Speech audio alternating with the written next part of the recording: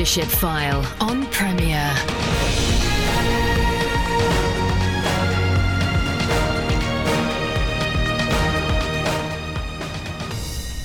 Welcome to the show which helps you lead where God has placed you. I'm Andy Peck. Most churches will have some kind of ministry to children, serving those who are part of the church, those who are outside the church, or perhaps both. But what is best practice when it comes to children's work? What variations might there be on best practice between one church and another? Well, I'm joined this week by Sam Donoghue, who is Head of Children and Youth for the London Diocese and a consulting editor for Premier's Youth and Children's Work magazine. So welcome, Sam, to Leadership File. Indeed, welcome back. We've been on before. Yes, the second time. The second time. So lovely to have you back. You travel to churches a fair bit. Where's your home church? I'm part of a church out in Essex. Although I work in London, I live in Essex. It's a church that I grew up in. I'm part of the Sunday school team there. I don't. You know, as a volunteer. In the trenches? In the trenches. Oh, I love it. It's a thing that I've never been that. I meet a lot of children's workers who say, you know, I need to make sure I'm part of the adult service because I need to receive myself, and I've never got that. And right. For me, my faith would die if I didn't do children's work. That's lovely. Yeah. That's where I'm supposed to be. And if I had to sit through an adult service with a 30-minute sermon every week, that would kill me far quicker than being part of Sunday school because. Okay. You know, I think for me it's the most life-giving thing I do, and so, you know, even though I have a role that's across the diocese, there's no sense of, you know, being noble and I must continue to have a hand. It's nothing like. I love it. I love doing children's work, and I love working with children, and I think my faith grows more from an hour in a group of children than it generally would with an hour in the sort of adult body of the church. Right. Now there's Essex and Essex. There's the rural Essex, and there's the edge of London Essex. Yeah, we're South Essex. We're commuter Essex. Right.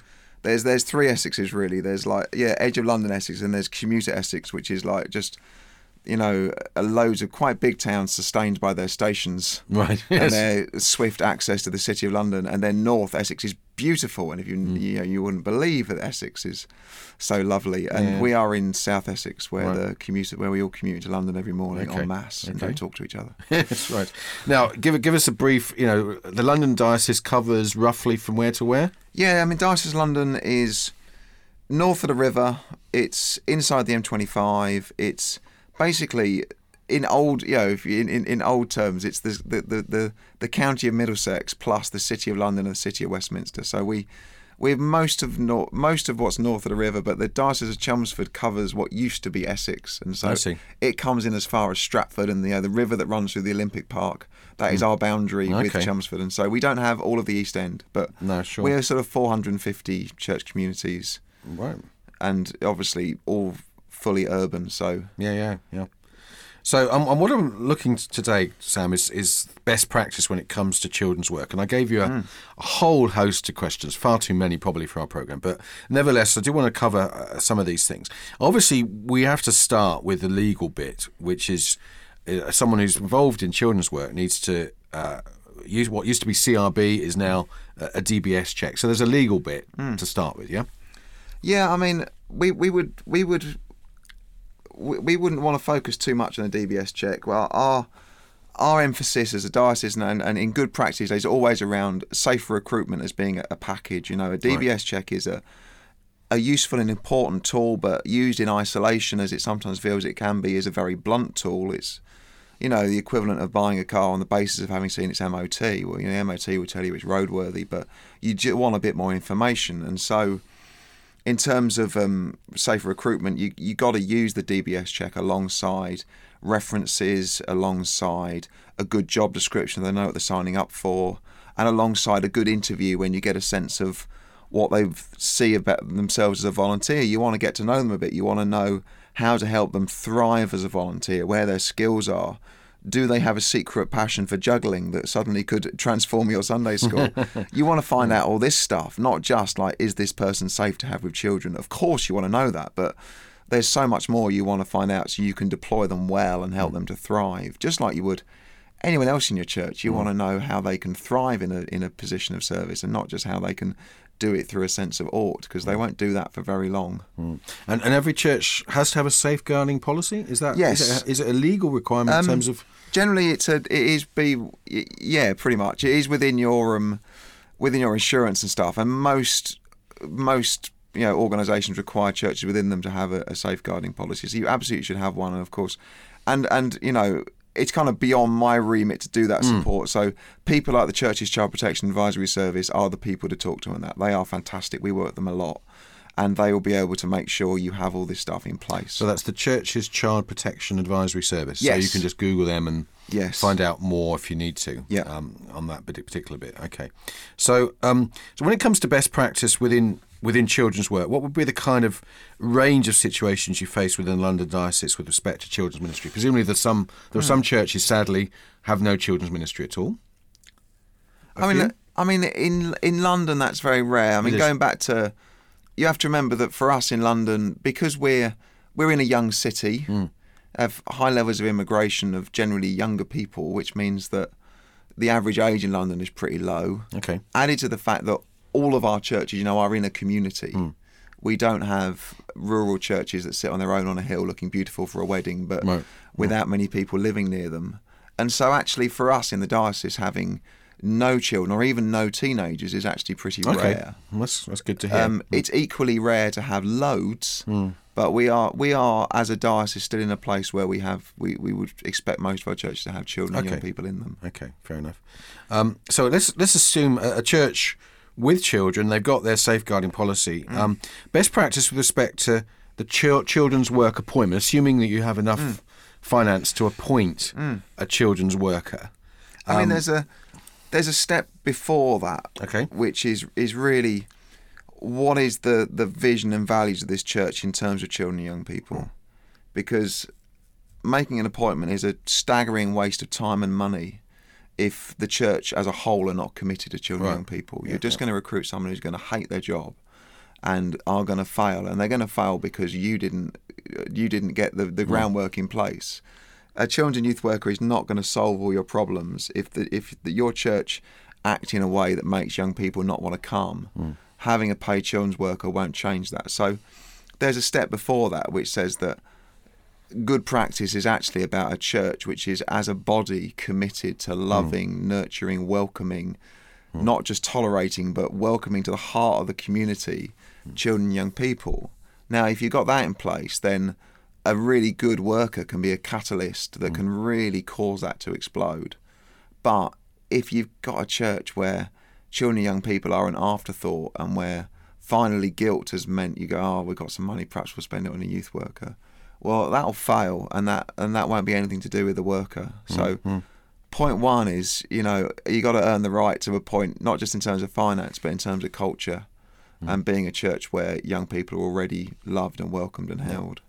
Yeah, and you'll be familiar with the fact that in some settings the appointment of a youth worker has actually stopped volunteers coming forward. They've said, the youth worker's going to do it. Yeah, and I guess there's some parallel potential within the children's ministry. Absolutely. I mean, that's something we really battle with in London. That the thing in London is people have no time, and so people are very used to buying in services that free up time, and so they look at their house and they go, it's a bit untidy.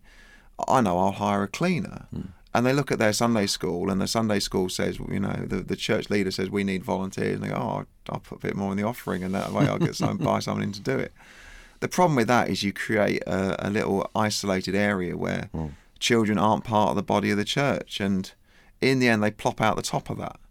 And that either means we make our issues around that transition between children's work and youth work even worse, because they plop out and there's no youth work and they've never really been part of the body of the church, they disappear, or they plop out at 18 and fall at that other massive transitions hurdle of young adulthood and being a student, all that kind of stuff. And so the idea that employing someone will save the day is not going to happen.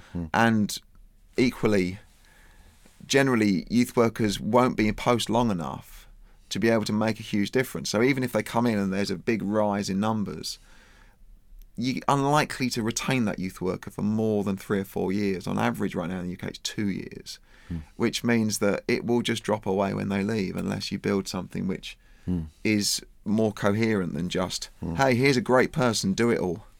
Because they will, and it'll go well, but it just won't last. Sure. So actually finding volunteers, I mean, I appreciate a lot of the work that and people that you work with are already in volunteers, but if a church is kind of thinking we're a bit stuck, a few people have moved away, is the appeal from the front saying please volunteer the way to go ahead? Is it better to approach people you think might be suitable? Is there some other mechanism? Because obviously the last thing you want is volunteers that are going to be useless and there's no screening process. I've got all the nice things I would say to a vicar in that situation, but Andy, because I'm just maybe in a grumpy mood, I might tell you what I really think about that, and that is, if you've got to that point in our modern UK, it might be too late. Your Sunday school might die. Yeah. Because you're going to get in that cycle of appointing anyone who moves, who's got who you can do safe recruitment on, and they're going to do it badly for a short time and hate it, and the kids are going to hate that. And so they're going to stop wanting to come, and that might be it. The key is to, from a position of strength, when things are going well, before those people left, that was when you should have been recruiting volunteers. That's when you should have been going around people over coffee saying, we have a great time out in a Sunday school. Why don't you come out one week and just have a look? Just come and have a look. And then maybe you just want to come and be a helper. And once you've got them as a helper, you're there thinking, hey, do you want to tell the story, or do you want to lead the prayer, or do you want to just sit with that kid who I know can be challenging, but because you know them well, they're blooming rewarding when it works, and so you're thinking, yeah, go and sit with her. You're gonna get through that, and when you get through that, you're gonna just realise how fantastic working with children are, because when it's great, it's amazing, and that's how you recruit volunteers. Is actually is thinking about that when it's going well. Now, obviously, I'm not going to say but if you've got past that, give up. But there are some things you can do which will make a big difference. One of them is the church leader, whoever that is, needs to go and get involved in the Sunday school. They need to show that it's important. They need to show that this is something we're deploying our best people at. If you've got a worship leader that everyone goes, oh, look, he's the worship leader, he's so good, or she's so amazing, get them involved. Show how you're sending your best people. So it's something that the church look at and go, oh yeah, that's something the church is invested in. This is something which is important to us. From there's something that's really important about sowing vision, about recruiting volunteers in a way of saying, here is an opportunity to do something which is really exciting. Children are at the heart of the mission of our church. They're at the heart of our community. And so volunteering to be in the Sunday school is to volunteer to be part of the core ministry of our church. This is not an add-on for people who we don't think are any good for anything else, people who fell off the flower rota and now end up in Sunday school, or people who are, I've met before, people who are recruited as church administrators and are so terrible at it they became the children's worker. Oh. This is not what we're after. We're after a sense of, this is an amazing opportunity, and you've got to sell vision. You've got to sell the importance of that, because there's a big culture thing, and once you create a culture thing that says that, what we're doing with children is absolutely one of the key central parts of the mission and the ministry of our church, then people will start to step forward because they buy into wanting to be part of your church's vision and mission. The moment it becomes a specialist occupation, then everyone can just rule themselves out and go, oh, that's not how God's gifted me. Well, you're listening to The Leadership File with me, Andy Peck. I'm joined this week by Sam Donoghue. We'll be back just after this. Welcome back to The Leadership File with me, Andy Peck. I'm joined this week by Sam Donoghue, who's the head of Children and Youth for the London Diocese and a consulting editor for Premier's Youth and Children's Work magazine, where we were talking before the break about best practice when it comes to children's ministry. And Sam was giving us his thoughts about the importance of volunteers and the need to create a vision, to paint a picture of the importance of children's ministry within the church. And if you don't have that, then frankly, you're always going to struggle with children's ministry. So, in terms linked with volunteers, Sam, a lot of churches employ a kind of rota process. So they have a number of people on the rota, and maybe it comes up once a month. Obviously, if you've got quality people, that's one thing. But actually, it can give the impression that actually this is something that you may not really want to be doing, but you're on the rota because someone's got to cover it. Yeah. So can you talk to that kind of issue for us? I mean, rotas they are the bane of the church in many ways. And there's no doubt, and this is where we get into that balance, don't we, between the pragmatic of what people will commit to versus the idealistic, and that's the nature of church leadership in many places is how do you hold those two things together about what you know is absolutely the best and what you can actually deliver. There's no doubt there's a reason in a primary school and before they get to secondary school, kids have one teacher all year because that relationship with that one teacher is really important. And there's no doubt that if you were building a Sunday school in order to create the best environment for those children to grow, they'd have the same leader every time, because you would develop that relationship over time. And, if you want to create an inclusive place for children with additional needs, that relationship with someone who knows them, that sense of being able to begin to read their mood and get a sense of how do we respond to all of that stuff will only come from relationship. Also, just the fun of Sunday school is really only going to come from relationship. You want kids to have fun. The kids in my group, they know me, and so they know that if we're going to play a game, it's going to collapse into ridiculousness. They know it's not going to be high-level competitive sport. They know that at some point we're all going to collapse laughing, and it's all because Sam's forgotten the rules and got it wrong. They know all that. If they don't know me, they just think, who on earth is this madman who can't run a game? They know all that. They know that sometimes I'm going to turn up and have to confess that I've forgotten the props for the story. Whereas if they don't know me, that I'm going to turn up and I've forgotten the props for the story and it's going to be a disaster. So all of this is important. But, and I would say from my point of view, my faith grows from being with children because I need them as much as they need me. And so I don't massively buy this sense of I must be part of the adult meeting to receive something specialist for adults. My faith's going to grow by living in a community with Christians. And if those Christians happen to be aged in my Sunday school between 4 and 13, then that's fine. Those are who I've got. I'm incredibly challenged by that, about how it's very easy for me as an adult to swan into Sunday school and think, well, I'm now some kind of God because I've got all this knowledge, and my role is like to sit in the adult meeting and be filled up with this extraordinary God stuff, and then I've swan into my Sunday school and deliver all this and they will be transformed. But actually, that's not the leadership that any Christian's called to. We'd never think that way with adults. But we are there to serve, and our faith grows as we serve and as we give ourselves to others. And so that is the call for the children's leader, is to go and to serve and to listen and to not think of yourself as anything other than a fellow pilgrim who's there to keep them safe. No. That's where you are. And so, I was hugely challenged about... I read Sam Wells talking about the Good Samaritan, saying that because we're Westerners with resources, we always read that and think it's a parable about how I should use my wealth. And it's not at all. It's a parable about an unusual saviour, an unexpected saviour. But we, because we're Westerners with resources, we never think, what if I'm the man in the ditch? What if I'm bruised and broken and needy? And what if God has sent someone with the resources to save me who's not the person I expect? Yep. Now, I would suggest to you that one of the groups of people in our churches who can be a bit marginalised, but who might have the resources to save you, might be a child. Yes. And that doesn't mean we have to, in a very super spiritual way, say, children, you must come to the front and pray for us in front of all these people so everyone can see this wonder. It just means that your primary role as a children's worker is not to do any more than follow God with the children that you're with and to encounter God with them.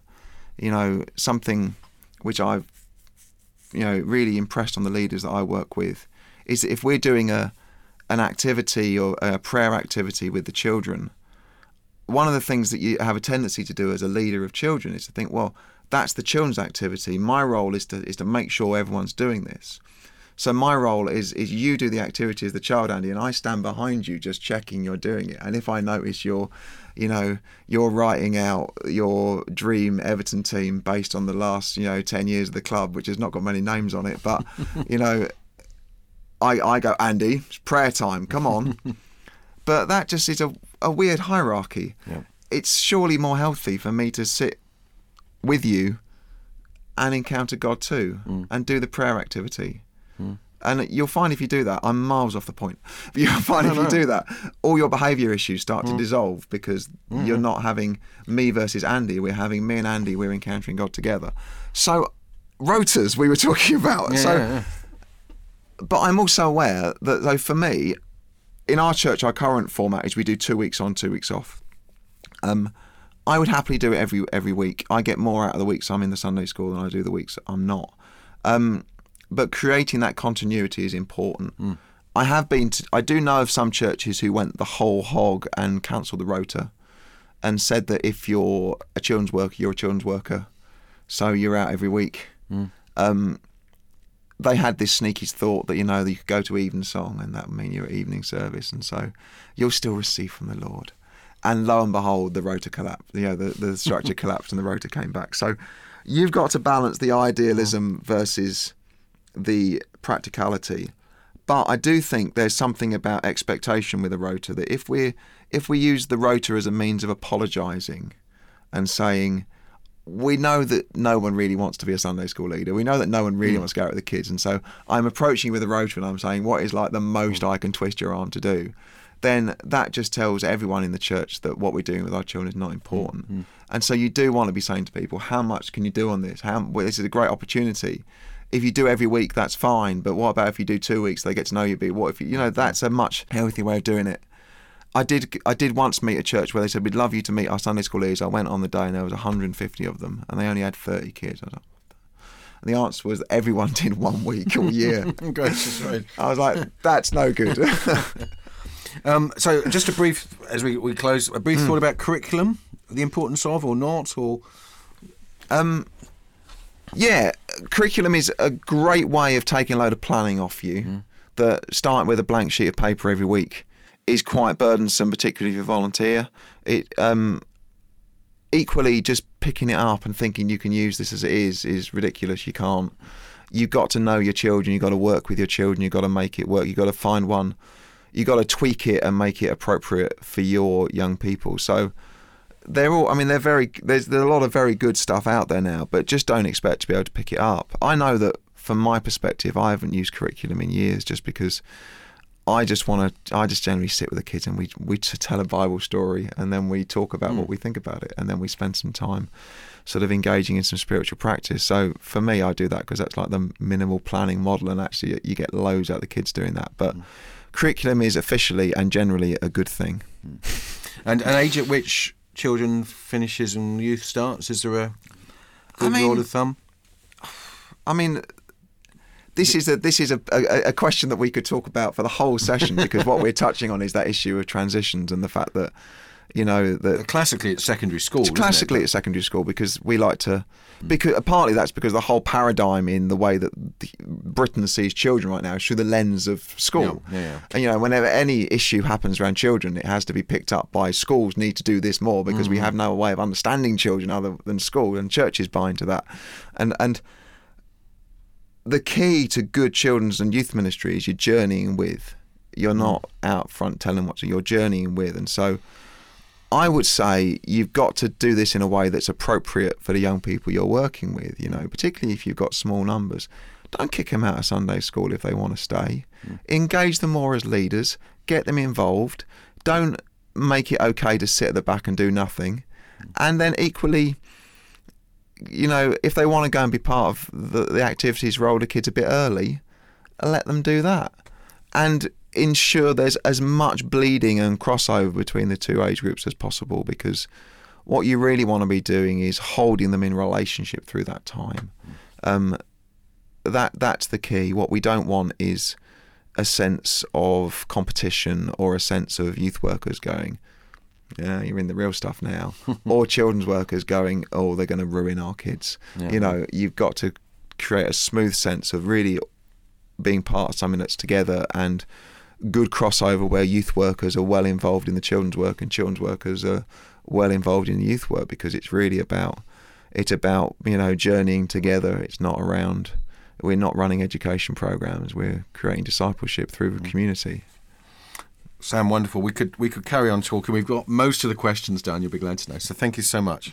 So that's Sam Donoghue. He's the head of children and youth for the London Diocese and a consulting editor for Premier Youth and Children's Work. So thank you so much, Sam. You're welcome. So do listen to archive versions of Leadership File by going to Premier's website. You can get a copy of my book, The Leadership Road Less Travelled, by going to Premier's shop. That book includes my reflections on leadership, as I've interviewed 600 plus Christian leaders over the last 10 plus years. So I look forward to your company again next Sunday at 3:30. Thanks for tuning in. You've been listening to The Leadership File on Premier. Andy Peck serves as a tutor at CWR, a Christian charity whose courses and publications aim to apply God's Word to everyday life. Contact him via email apeck@cwr.org.uk.